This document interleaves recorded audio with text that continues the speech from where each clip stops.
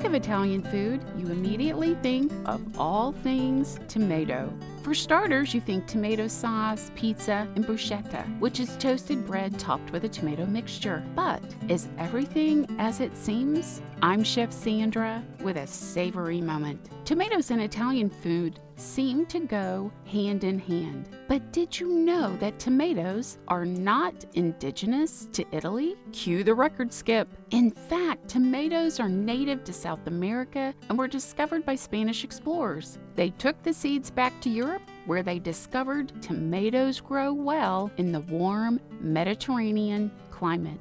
They called this delicious new discovery Pomodoro, or the golden apple. But here's where it gets interesting. For centuries, people admired the beauty of the tomato. They grew them in their greenhouses and set them on their tables as ornamentals. Think the small cherry-sized tomatoes. But they refused to eat them because they thought they were poisonous. Tomatoes are a member of the nightshade family of plants, some of which will kill you. But somehow the Spanish promulgated tomatoes made their way to Italy, who embraced this now cherished fruit. Beyond Italy, it seems every continent had a proponent of the lovely tomato, and not as a killer, but as a beautiful fruit to be enjoyed in multiple ways. One was Colonel Robert Gibbon Johnson, who in 1830 sat on the steps of his local courthouse and ate a basket of tomatoes. People gathered expecting a spectacle of death, yet he lived. And today, the tomato is considered as American as apple pie. We eat 28.7 pounds of tomatoes per person each year. My favorite way to enjoy this fruit is with homemade spaghetti sauce. It was my favorite dish as a kid. My mother made a fantastic sauce with meatballs that I could never get enough of. There's just something about a plate of spaghetti noodles slathered in a winsome sauce that does it for me. What cares? What worries?